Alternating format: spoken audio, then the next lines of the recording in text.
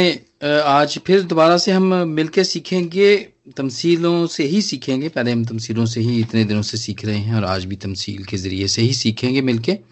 और मैंने यहाँ पे हवाले लिखे हैं, वो ज़रूर आप जो भी पढ़ सकता है उसको पढ़ें।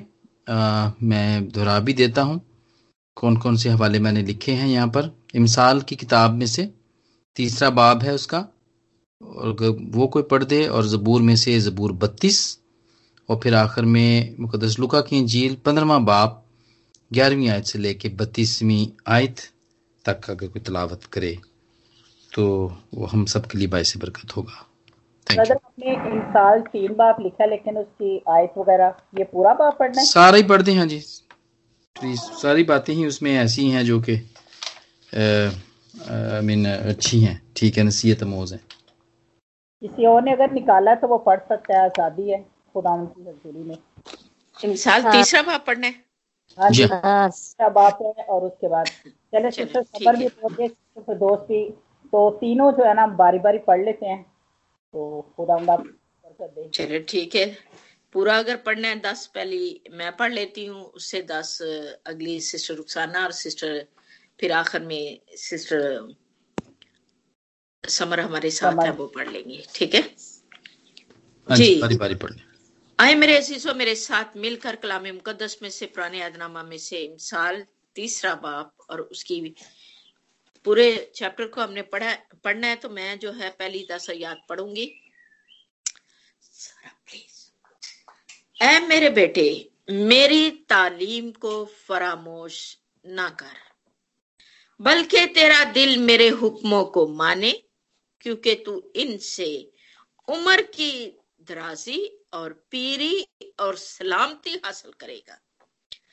शफकत और सच्चाई तुझसे जुदा ना हो, तू उनको अपने गले का तौक बनाना और अपने दिल की तख्ती पर लिख लेना।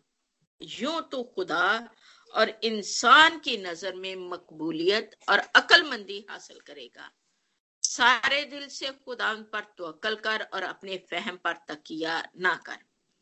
अपनी सब राहों में उसको पहचान और वो तेरी रहनुमाई करेगा। तो अपनी ही निगाह में दानिशमंद न बन, तो अपनी ही निगाह में दानिशमंद न बन, खुदावंद से डर और बदी से किनारा कर। ये तेरी नाफ की सेहत और तेरी हड्डियों की ताजगी होगी। अपने माल से और अपनी सारी पैदावार के पहले फलों से खुदावंद की तासीम कर। यूं तेरे खत्ते खूब भरे रहेंगे और तेरे हौज नई मै से लबरेज होंगे। पाकलाम के पढ़े सुने जाने पर खुदा की बरकत।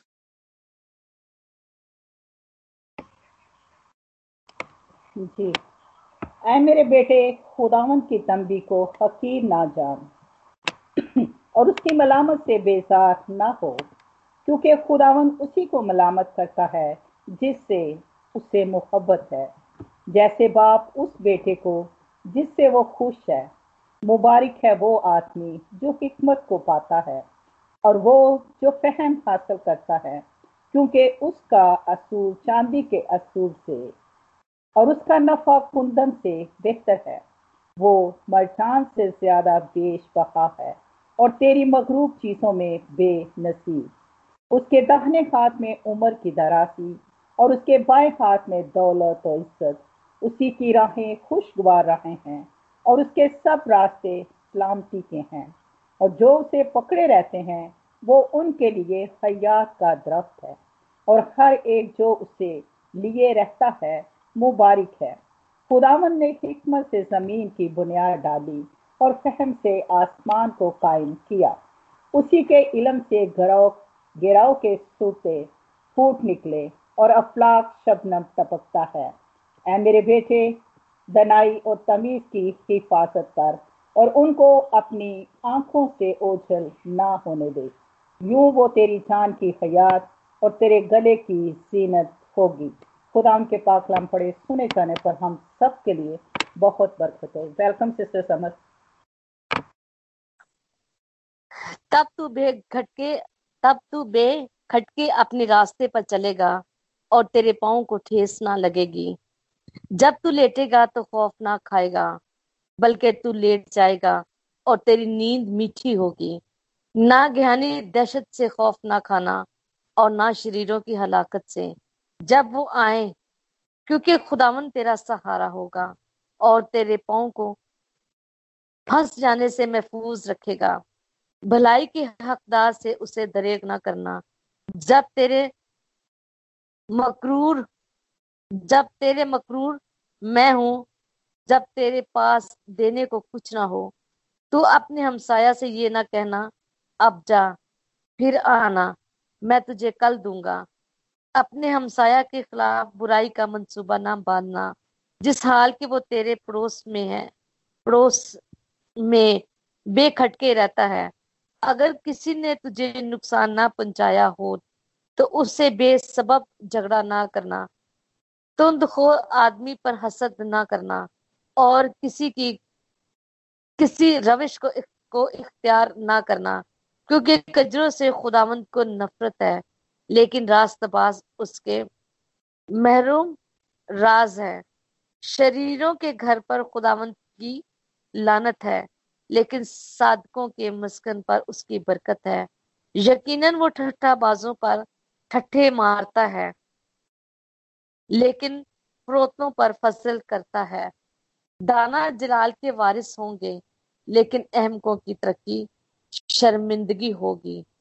खुदावंद के जिंदा पाकलाम के पढ़े और सुने जाने पर हम सब पर खुदावंद की ढेरों बरकतें हों। आमीन। खुदावंद का शुक्र हो। आमीन।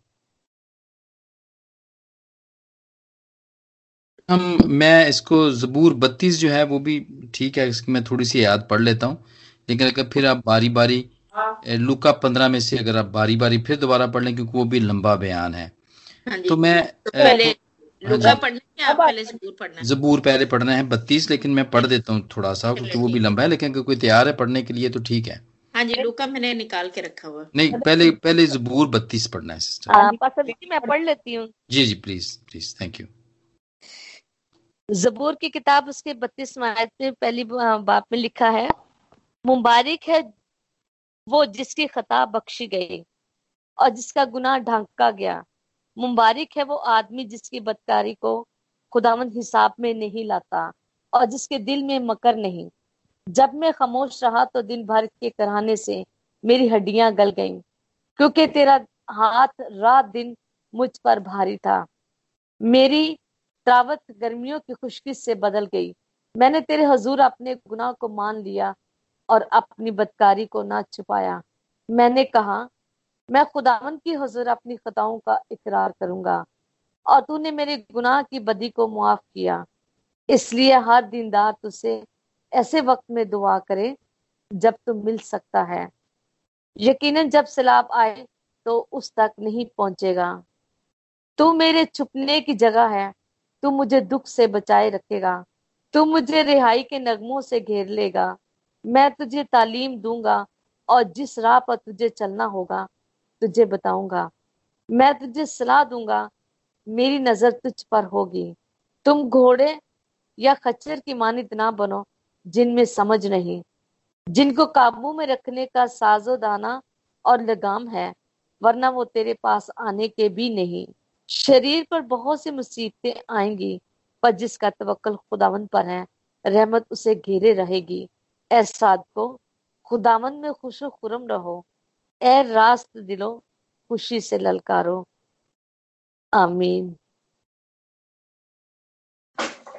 आए मेरे जिस सिस्टर मेरे साथ मिलकर लूका उसका 15 बाब और उसकी 11 आयत से लेके 32 आयत तक, तो 10 आयत मैं पढ़ूंगी और अगली जो है वो सारी सिस्टर रुखसाना पढ़ेंगी।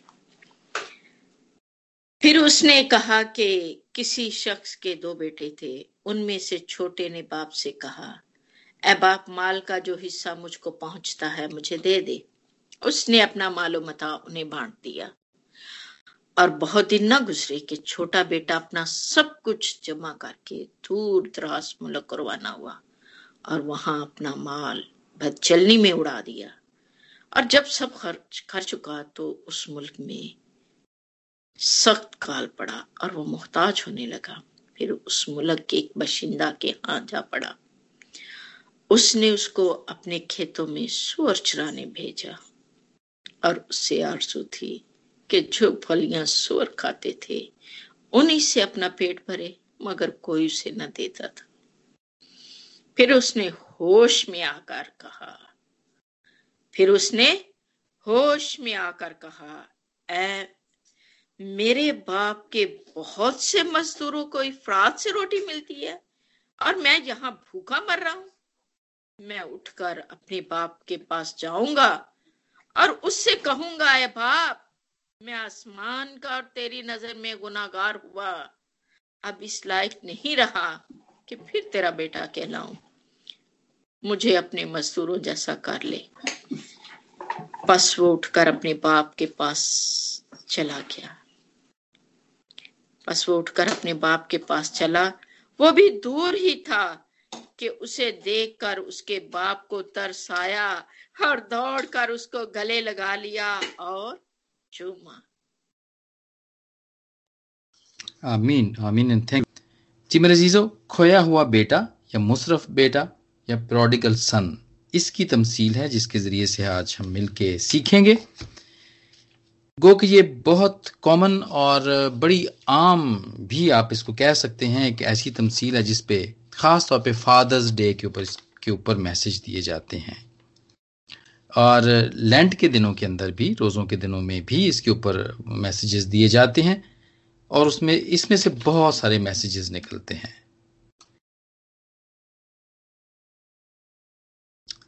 खुदावंद के बंदे और खुदावंद के खादम इसको खोलते हैं तो इसमें से बहुत सारी और बहुत गहरी बातें भी निकालते हैं और बहुत सादा तरीके से भी बताते हैं। और आज हम इनके बारे में हम थोड़ा थोड़ा देखेंगे, जो इसके अंदर कैरेक्टर्स पाए जाते हैं और जो इसका खास इसका थीम है इसका, वो देखेंगे हम कि वो क्या था। इसमें हम देख रहे हैं एक बाप है और उसके दो बेटे हैं। सो एक बाप का किरदार है, एक छोटे बेटे का किरदार है और एक बड़े बेटे का किरदार है। लेकिन इन सब से पहले हम पहले ये देखना चाहेंगे कि इस तमसील को क्यों कहा गया, क्या मकसद था इसको कहने का।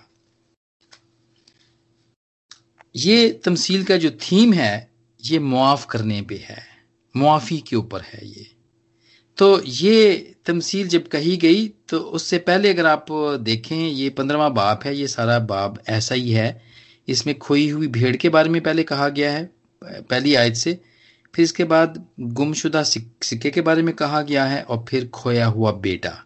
तो ये 3 तमसीलें इसके अंदर खुदाम यीशु मसीह ने दी और ये पूरा चैप्टर ऐसी है जैसा कि लॉस्ट एंड फाउंड का कोई डिपार्टमेंट होता है या कोई होता है। ये बिल्कुल ऐसा ही है कि इसके अंदर देखें वो चीज़ें गुम हो रही हैं और मिल रही हैं और खुदावंद यहाँ पे यही बताना चाह रहे हैं। और अगर आप देखें पहली आयत से ही देखें और दूसरी आयत से देखें 15वें बाब की, तो यहाँ पे ये एक जवाब है एक्चुअली जो दिया जा रहा है और इस जवाब में ये तमसीलें जो है ना उसी जवाब का हिस्सा हैं। और वो जवाब दिया जा रहा है फरीसियों और फकीयों को, क्योंकि वो बुड़बुड़ा कर कहने लगे कि ये आदमी गुनहगारों से मिलता और उनके साथ खाना खाता है।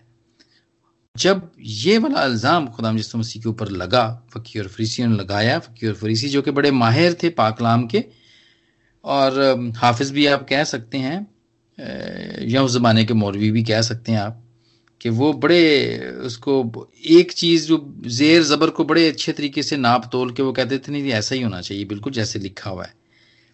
वो ये किया करते थे, कहा करते थे, लेकिन खुद नहीं किया करते थे। वो लोगों को सिर्फ सिखाया करते थे और ये बताया करते थे कि हमें फॉलो करो, लेकिन वो खुद नहीं किया करते थे। तो ये यहाँ पे वो इल्ज़ाम लगा रहे हैं खुदाम यीशु मसीह के ऊपर कि ये गुनहगारों के साथ मिलता है, उसके साथ खाना खाता है।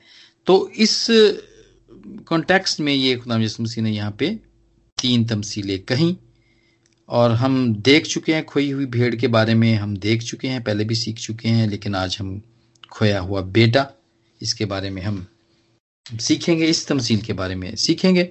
जैसा कि मैंने कहा इसके अंदर जो कैरेक्टर्स हैं वो 2 बेटे और एक बाप है। तो हम सबसे पहले छोटे बेटे से ही शुरू करते हैं, जो कि इस कहानी का एक बहुत मैं समझता हूं कि एक स्ट्रॉन्ग किरदार है। और उसने क्या किया, कहानी क्या है कि इसके अंदर एक लालच आया और ये अपने बाप से हिस्सा मांगता है कि मुझे मेरा जो कुछ भी बनता है वो दे दो। तो ये बाप से हिस्सा मांगता है। और उस वक्त की ट्रेडिशन ये थी कि जो बड़ा बेटा हुआ करता था उसको 3 गुना मिला करता था, और जो सबसे छोटा उसके बाद जो भी बच्चा होता था उसको 1 हिस्सा मिला करता था उसका। और जो पिलौठा था यानी जो बड़ा बेटा है उसका ज्यादा हिस्सा उसको इसलिए मिला करता था, बाप का जायदाद का और सब चीजों का ज्यादा हिस्सा इसलिए मिला करता था कि बाप के बाद उसने बहुत सारे इंतजामात को उसने संभालना होता था, घर के सारे बिजनेस के सारे इंतजामात को, वो इसलिए उसको ज्यादा दिया जाता था। तो ये छोटा बेटा है, इसने बाप से कहा कि मेरा जो हिस्सा बनता है वो मुझे दे दो। और बाप की अर्निंग है, उसकी मेहनत है, और उसने ये चीजें कुछ उसको शायद उसको भी जायदाद में मिली हूं और बाकी उसने खुद भी बनाई हुई हूं, लेकिन ये हिस्सा जो देने की जो बात होती है ये आमतौर पर या जो मिलती है हमें वो आमतौर पे तब मिलती है जब हमारा बाप इस जमीन के ऊपर नहीं होता है। लेकिन यहाँ पे या आजकल भी ट्रेडिशन कुछ है, अगर बाप खुद दे दें अपनी खुशी से तो बड़ी अच्छी बात है। ये वो दूरंदेशी से काम लेते हुए बांट देते हैं, वो दे देते हैं तो ठीक है। वरना ऐसा कहना कि मेरा जो बनता है वो मुझे दे दे, वो बनता तो तब है जब बाप नहीं होगा तो तब उसका बनता है, लेकिन जब तक वो बाप है तब तक तो वो बाप का ही है सब कुछ ही। और मुझे इस पे एक बात याद आ गई, हमारे एक टीचर थे और वो खुदावंद उनको और भी जिंदगी दे, वो अभी भी 90 से तकरीबन ऊपर हैं और मैं उनसे पढ़ा हुआ हूं। और उनके 3 बेटे थे और एक बेटा कहीं काम करता था शहर में और वहां से वो छोड़ के आ गया घर में और बाप के पास ही रहना शुरू कर दिया उसने। बाप के पास थोड़ी सी जमीन भी थी, घर भी था, रिटायर्ड तो हो गए थे, वो कुछ जानवर भी रखे हुए थे। तो बाप ने पूछा भी तुम क्यों आ गए हो? तो उसने कहा जी मैं छोड़ के आ गया हूँ, मुझे मेरी कॉल है और मैं समझता हूँ कि खुदावंद ने मुझे खिदमत के लिए भेजा है कि मैं गांव के अंदर गलियों गलियों में जाके फिरूं और खुदावंद के पाक कलाम को मैं सुनाऊं। तो और खुदावंद ने हमें बहुत कुछ दिया हुआ है तो इसलिए मुझे मेहनत करने की भी जरूरत नहीं है। तो बाप ने कहा कि बेटा ये जो देख रहे हो ना ये वाली चारपाइयां ये भी मेरी हैं, ये जो जानवर बंधे हुए हैं ये भी मेरे हैं, और ये जो देख रहे हो 3-4 एकड़ जो हैं जमीन की ये भी मेरे हैं, और पेंशन जो मुझे मिलती है वो भी मेरी है। सो इसलिए अगर तुमने खिदमत करनी है तो तुम करो खिदमत, लेकिन ये सारी तुम चीजें मेरी हैं, तुम जाओ अपना इंतजाम करो और खिदमत भी करो साथ में। सो उसके बाप ने उसको जवाब दे दिया। और मुझे वो बात अब तक बड़े अच्छे तरीके से याद है कि जब तक बाप होता है सारी चीजें उसी की होती हैं, और जब बाप नहीं होता है, जहाँ बाप के बाद अगर माँ है, अगर माँ जिम्मेदार है सारी चीजों की, अगर माँ नहीं होती है जो कि जायदाद की वारिस होती है, तो फिर उसके बाद उसके बच्चे वारिस बनते हैं। वो विरासती चीजें होती हैं, वो ऐसी चीजें नहीं होती हैं कि हम पहले ही कह दें उनको कि नहीं जी मेरा जितना हिस्सा बनता है वो हमें दे दो क्योंकि मुझे बस चाहिए, वो मुझे दे दो पहले। तो उसका क्या नुकसान होता है इस कहानी के अंदर आप देखते हैं उसका क्या नुकसान होता है।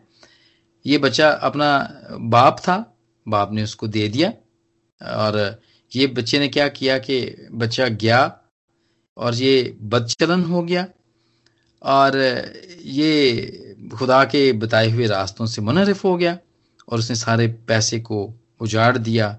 और जब उस मुल्क में काल पड़ा और जब सब भूखे मरने लगे तो ये भी भूखा मरने लगा, और फिर उसको एहसास हुआ कि ये मेरे साथ क्या हुआ, ये मेरे साथ क्या हुआ। बाप की दूरी इस कहानी के अंदर हम जो देखते हैं इस लड़के के साथ हुआ, यानी कि छोटे बेटे के साथ हुआ, बाप से दूरी। और हम सब कोई, बल्कि ये इस बेटे के साथ ही नहीं बल्कि हम सब भी जब बाप से दूर हो जाते हैं तो हम एक तो दुनियावी तौर पर और फिर रूहानी तौर पर हम पसमानदगी में चले जाते हैं, हम पीछे चले जाते हैं, हम हम नीचे चले जाते हैं, गिर जाते हैं। और इस बेटे के साथ भी ऐसा ही हुआ, बाप से दूर हुआ तो अखलाकी तौर पे भी ये देखें आप, कस्बियों के अंदर उसने माल को उड़ा दिया और खा पी लिया सारा ही उसने जल्दी से। वो बाप के अंडर में रहता तो बिल्कुल भी ऐसा नहीं होना था। और रूहानी तौर पे भी ये दूर हो गया और निकल गया। इमसाल का जो 13वां बाब हमने पढ़ा, उसमें हम ये देखते हैं, उसकी 18वीं आयत में हम देखते हैं कि तरबियत को रद्द करने वाला कंगाल और रुसवा होगा।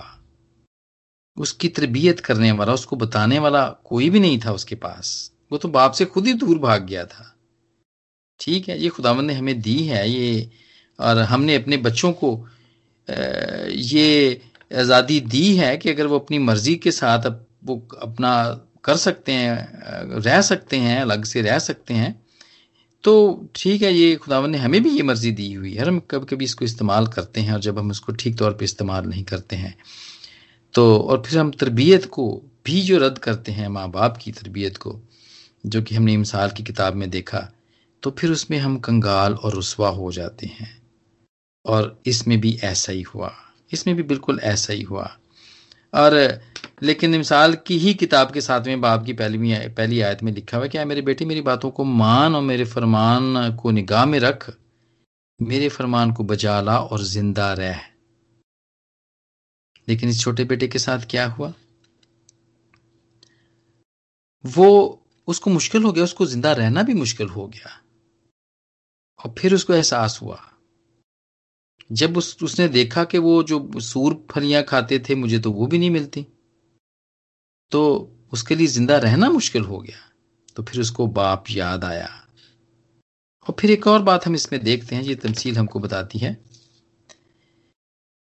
कि ये बेटा अपने बाप को छोड़कर एक ऐसे मुल्क में चला गया। एक तो सबसे पहले अपने बाप की रफाकत से दूर हुआ। अच्छा था, बाप उसका सेटल था, एक अमीर आदमी था, वेल सेटल्ड था, और खुदावंद ने इसको बहुत कुछ दिया हुआ था। बाप की हुजूरी को छोड़ा, मुल्क को छोड़ा, और एक बुत परस्त मुल्क में चला गया। ऐसे मुल्क में चला गया जहां पे कोई रूहानी तौर पर वहां पे कोई ऐसी बात नहीं है, जहां पे नाच गाना, रंग, शराब नोशी सब कुछ है। वहां पे रूहानी तौर पे वहां पे सारे लोग मुर्दा हैं। वो एक ऐसी जगह पे चला गया जो कि बाइस बरकत जगह नहीं थी। और वहां पे क्या हुआ, क्योंकि वो जगह बाइस बरकत नहीं थी और वो बदकारी में पड़ा।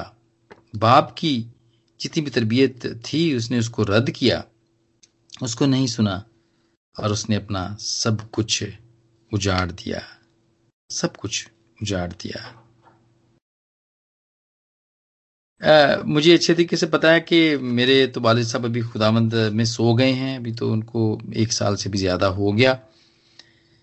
तो मैं जब गांव जाया करता था कराची से, उनके पास, वो गांव में रहा करते थे, तो इसी तरह बहुत सारे बच्चे अपने अपने घरों में आया करते थे, बड़े दिन के मौके के ऊपर आया करते थे आमतौर पे। तो हमारी कोशिश होती थी कि हम वहां पे अपने माँ बाप के साथ करें। तो कुछ और भी बहुत सारे दूसरे लोगों के बच्चे भी आया करते थे। तो कुछ ऐसे बच्चे भी आया करते थे जो घर से भाग जाया करते थे, या कोई भाई हो, या किसी का छोटा भाई, वो घर से भाग जाया करता था। लेकिन ये एक ऐसा दिन होता था कि उसमें वो भी वापस आ जाया करते थे।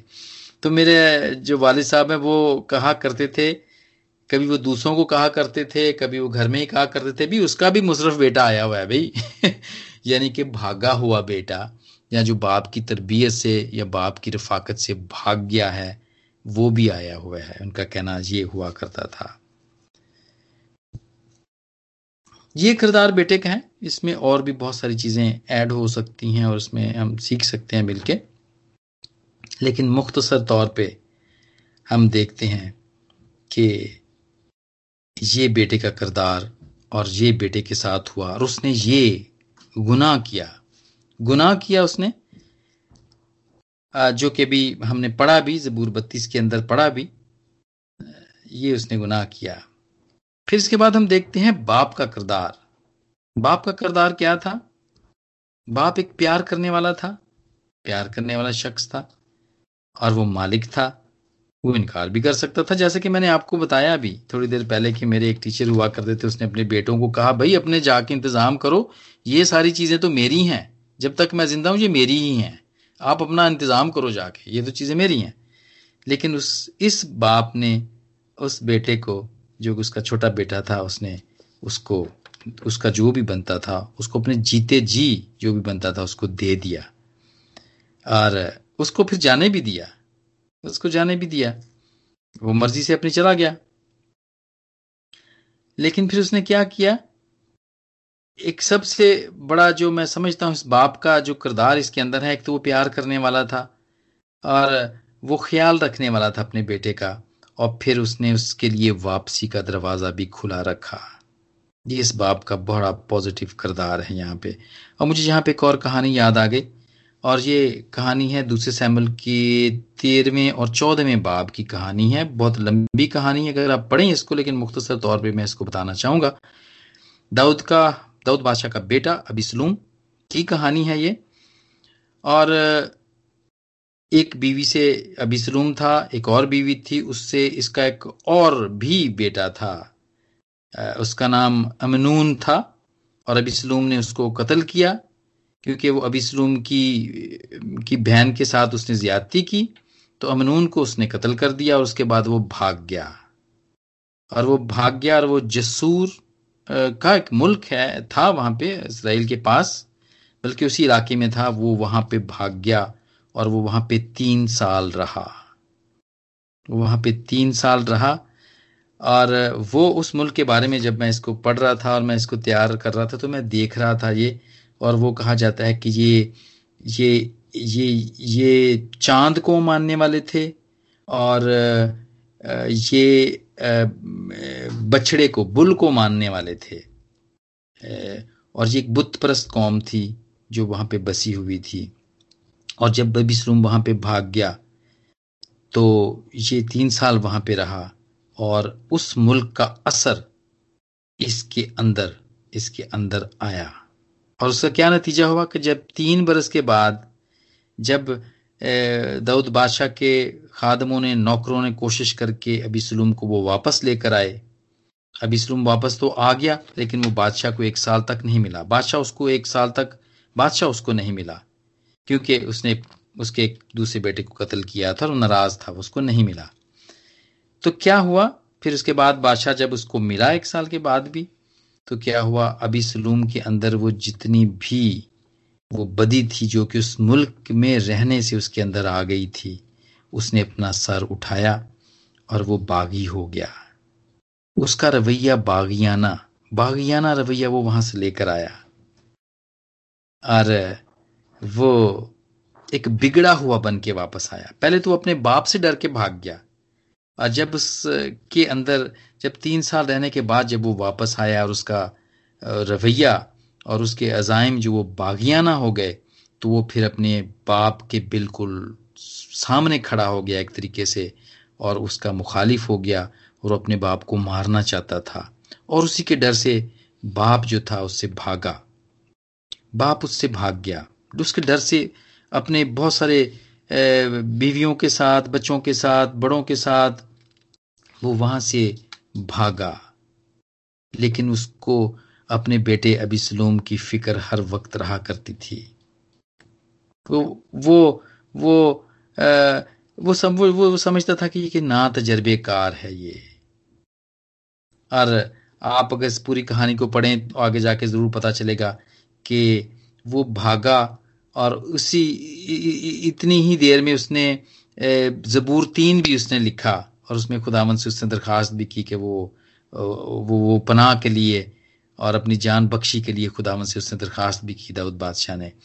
लेकिन जब वो इसी लड़ाई के अंदर, जब वो बाप के फौजों के साथ, उसकी फौजों के साथ दोनों ये लड़ रहे थे, तो जब अबीसलूम मर जाता है तो उसका बाप बड़ा ही दुख उसको होता है, और मनाता है, और वो रोता है, और उसके साथ उसके लोग भी रोते हैं। बाप का ये किरदार होता है।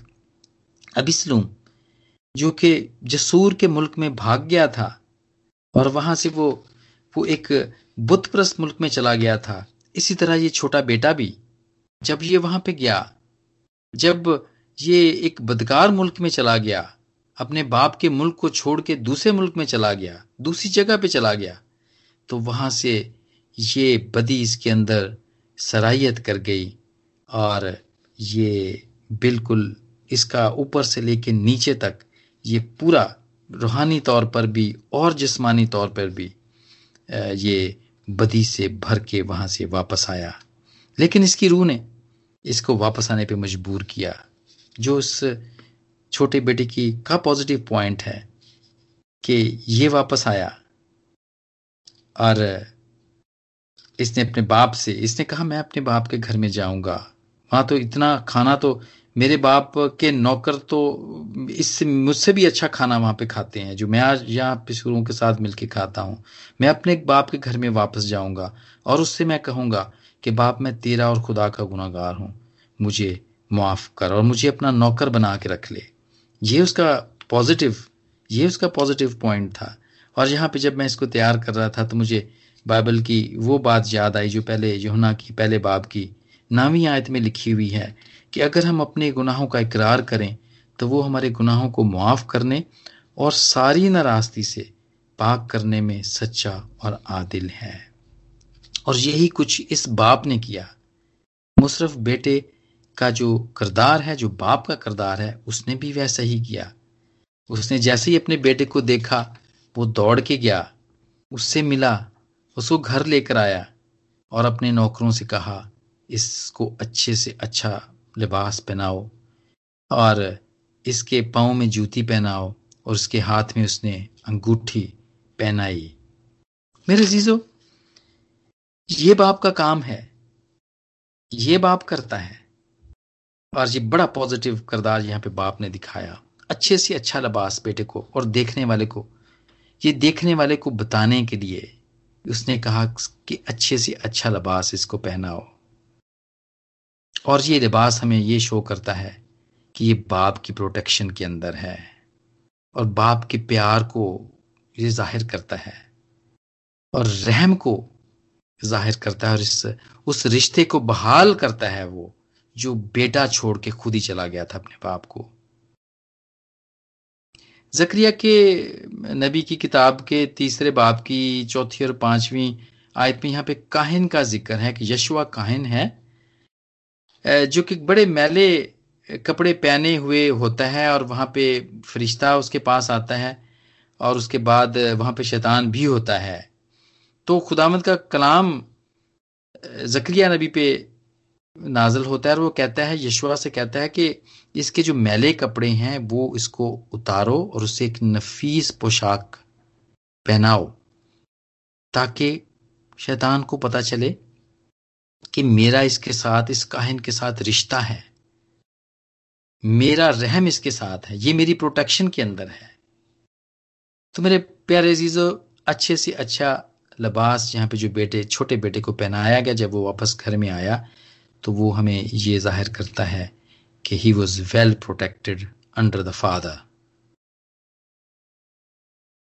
और उसके बाद जब अंगूठी पहनाई जाती है तो ये मोहब्बत को जाहिर करती है, ये मोहब्बत को जाहिर करती है। और मुझे अच्छे तरीके से याद है कि जब मेरी शादी हुई और जब हम गए, हम ब्याने के लिए गए, तो मेरे ससुर ने अपने जब वो जाते हैं और वो जब मिलनियां होती हैं, जब एक दूसरे के खानदान के लोगों को मिला जाता है, तो सादिया के डैडी ने अपनी जेब से सोने की अंगूठी निकाल के और मेरे वाले साहब को पहनाई। ये एक मोहब्बत की निशानी है, मोहब्बत जाहिर करने की निशानी है, इज्जत की निशानी भी है। और इसका बाइबल में भी हम जिक्र देखते हैं। आस्तर को बादशाह ने इसको अपनी अंगूठी दी और उसके अंदर मोर थी, वो मोर लगी हुई थी कि इसके जरिए से तुम अभी जो भी तुम नया लेटर लिखो जिससे सारी बनी इसराइल बच सकती है, बनी जितने भी यहूदी हैं वो बच सकते हैं उस मुल्क के अंदर, तुम एक नया खत लिख के उनको भेजो और उस अंगूठी की मोहर वहां पे करो। और फिरौन ने यूसुफ को भी अपनी अंगूठी दी। इसी तरह ये बाप भी अपने बेटे को अंगूठी पहनाता है, जिससे वो अपनी मोहब्बत को जाहिर करता है, उसको इज्जत को जाहिर करता है और अथॉरिटी को भी जाहिर करता है कि अब ये नौकर नहीं है, ये अथॉरिटी है। ये अपनी अथॉरिटी को वो देता है कि ये अब मेरा बेटा है। उसके बाद जूते क्या जाहिर करते हैं?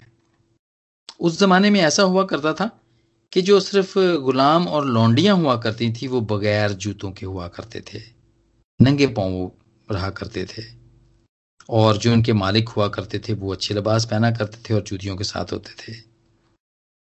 और यहाँ पे जो बाप ने उन सब से कहा कि तुम इसको जूते पहनाओ, यहाँ पे इसका ये मतलब है कि ये गुलाम नहीं है।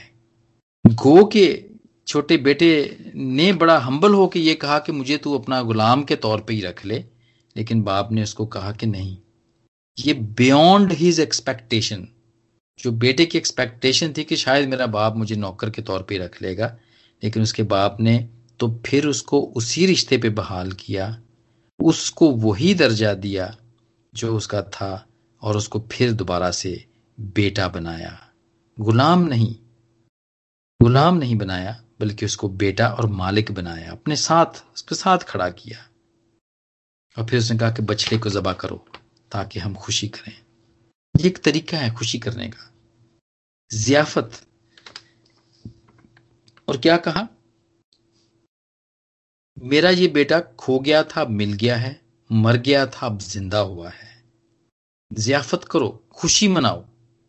और मैं समझता हूं कि ये शुक्रगुजारी की कुर्बानी को भी जाहिर करता है। ये शुक्रगुजारी की कुर्बानी को भी ये जाहिर करता है।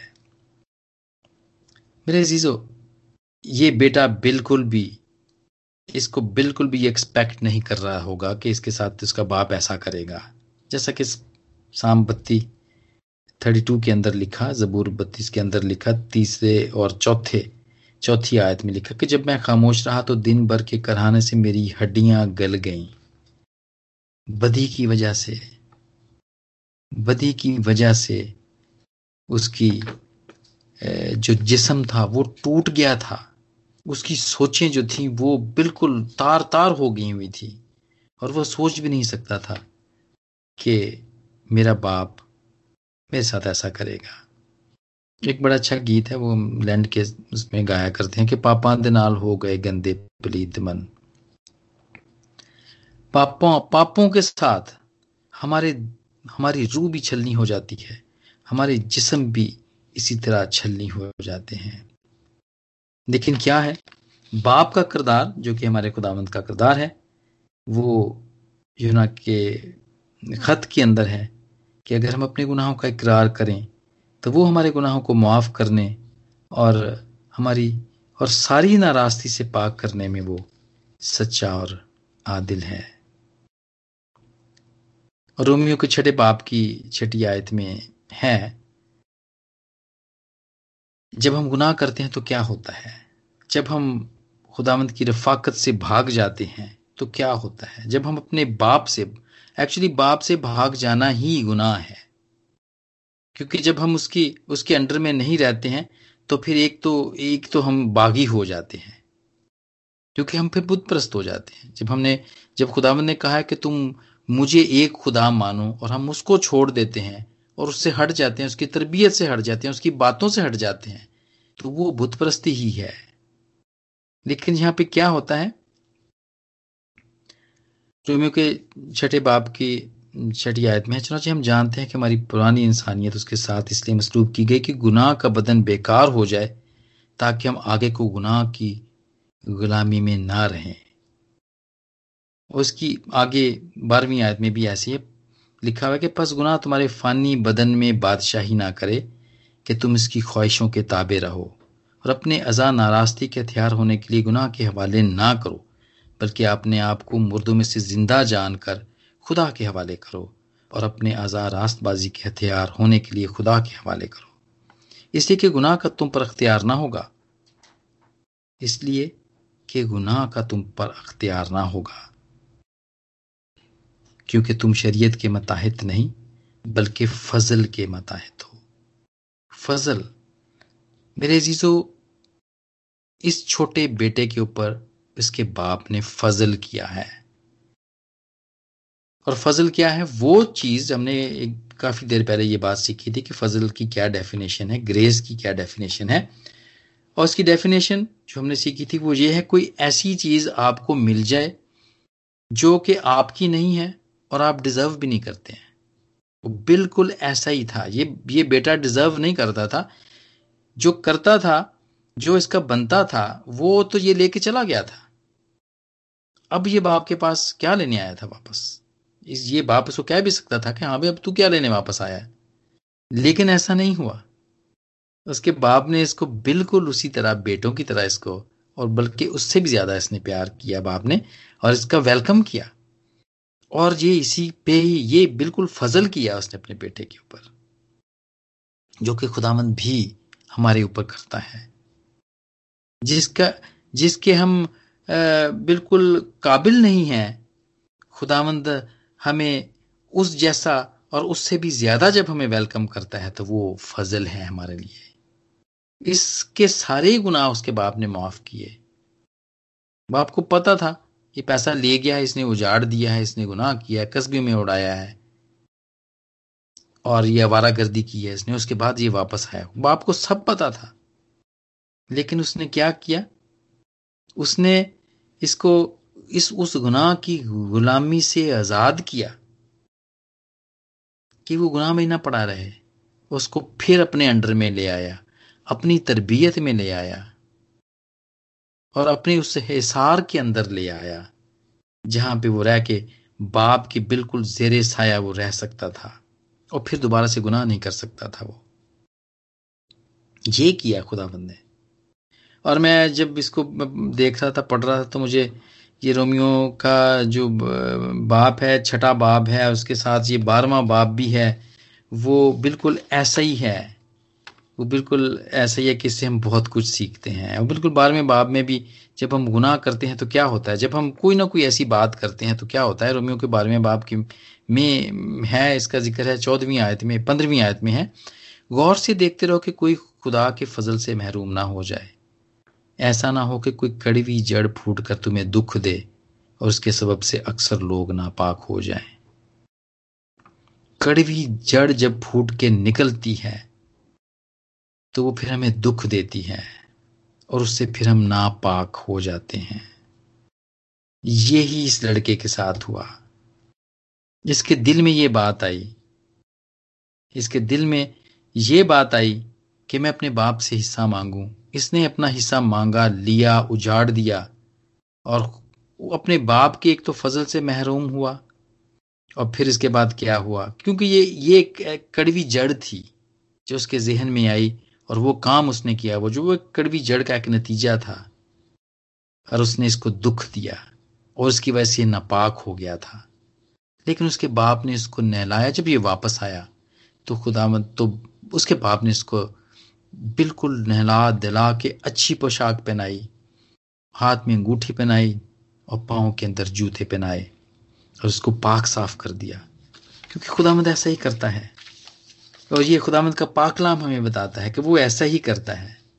और वो तब जो बात हमने मिसाल के अंदर पढ़ी, जो हमने ज़बूर के अंदर पढ़ी और फिर इस कहानी के अंदर पढ़ी और आगे जाके पौलुस रसूल भी जो लिखता है और जो यूहन्ना भी, मुकद्दस यूहन्ना भी अपने खत में लिखता है कि अगर अपने गुनाहों का इकरार करें तो वो हमारे गुनाहों को माफ़ करने और सारी नाराज़गी से पाक करने में सच्चा और आदिल है। इस बाप का किरदार और हमारे खुदावंद का किरदार जो कि हम पे फजल करता है, वो बिल्कुल यहाँ पे इस बात को वो बयां करता है, तमसील में ये बात को बयां करता है कि ये बाप का किरदार है जो हमें प्यार करता है। और मेरे जीजो, ये दोनों बड़े पॉजिटिव और बड़े ही स्ट्रॉन्ग कैरेक्टर्स हैं इसके अंदर। लेकिन जो बड़े भाई का किरदार है, हम जब यहाँ पर देखते हैं तो वो वही किरदार अदा करता है जो फक्की और फरीसी करते हैं, जो कि इस चैप्टर के बिल्कुल शुरू में ही है। और वो इसको यही कहता है कि ये तो सारा माल लेके चला गया था, वापस आया है, तो मेरा बाप खुशियां मना रहा है। ये बिल्कुल ऐसा ही है कि गुनहगारों के साथ खाता पीता और बैठता है। अपने आप को इनसिक्योर फील किया, गैर महफूज फील किया उसने, लेकिन उसका बाप उसको तसल्ली देता है और उसको कहता है कि तुम तो हमेशा मेरे साथ ही थे, यानी कि तुम तो मेरे फजल के अंडर में ही थे और मेरे उस मजबूत हिसार के अंदर थे जहां पे तुम्हें कोई नुकसान नहीं हो सकता था और तुम्हें कोई नुकसान हुआ भी नहीं। और उसके बाद दूसरी बात, ये बाप अपने उस बड़े बेटे को कहता है कि उसका जो हिस्सा था वो तो ले गया, उसका तो हिस्सा खत्म हो गया है, अब बाकी जो कुछ भी है वो तो सब तुम्हारा ही है, क्योंकि वो तो अपना हिस्सा ले गया, वो तो अब सिर्फ वापस एज अ बेटा बन के ही आया है, लेकिन बाकी का जो कुछ भी मेरा है वो तुम्हारा ही है। और जो सबसे बड़ी बात, जो तीसरी बात बाप उसको कहता है बड़े बेटे को कि ये मर गया था फिर जिंदा हुआ है, ये मर गया था फिर जिंदा हुआ है।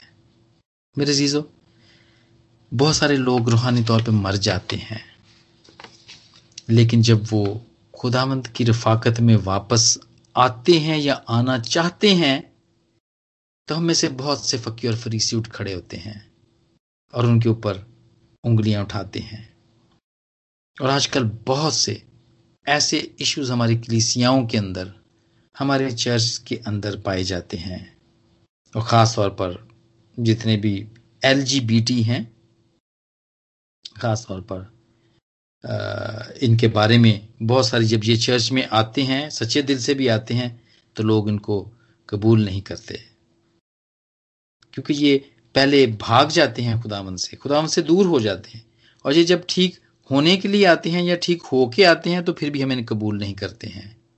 और ये बिल्कुल वही बेटे का किरदार हम अदा करते हैं, और हम ये नहीं सोचते हैं कि ये तो मर गया था, ये फिर जिंदा हुआ है। और मेरे अजीजों, हम इस कहानी से क्या सबक सीखते हैं? ये सारी बातें जितनी भी हैं, बाप के किरदार से, छोटे बेटे के किरदार से और बड़े बेटे के किरदार से। छोटे बेटे के किरदार से हम ये सीखते हैं कि उसने रिग्रेट किया, उसने इस बात को महसूस किया कि मैं अपने बाप के घर में जाऊंगा और उससे कहूंगा कि मैं तेरा और खुदा का गुनहगार हुआ। उसने ये अपने उस जगह को छोड़ा और वो बाप के पास गया और उसने इस बात का इकरार किया। बाप ने उसको माफ किया।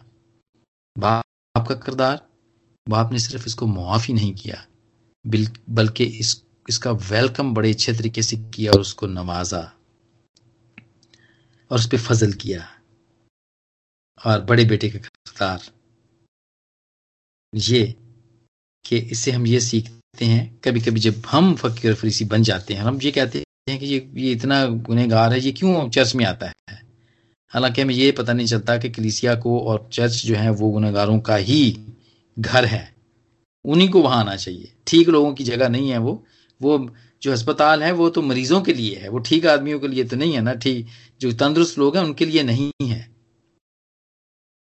और मैं समझता हूं कि ये जो शरीयत का है, जो खुदावंद का बनाया हुआ है, जो असूल हैं मुआफ करने के, वो हम सब के लिए दरवाजा खुला रखने का असूल है। और खुदावंद हमारे हाथ और पांव नहीं काटने देता, बल्कि वो हमें आजादी देता है कि जब हम वापस आए तो हमारे हाथों में अंगूठी पहना सके और हमारे वो पांव के अंदर वो जूतियों को पहना सके और फिर दोबारा से हमारे रुतबे को वो बहाल कर सके। हम गुनाह से बाज आए और हम खुदा के पास आए, और गुनाह के बिल्कुल भी, क्योंकि खुदावंद तो आया ही गुनाहगारों के लिए था, और वो माफ करने में हर वक्त कादिर रहता है। तो मेरे अजीजों, तमसीलों के जरिए से खुदावंद ने बहुत कुछ बताने की कोशिश की। आज हमने जितना भी मिलकर सीखा यही काफी नहीं है, और भी बहुत सारे मैसेजेस में से यकीनन निकलते हैं और निकलते और कहे गए भी हैं, लेकिन आज जितनी भी बातें हमने मिलकर सीखी, खुदावंद इसके जरिए से मुझे और आपको बरकत दे। आमीन।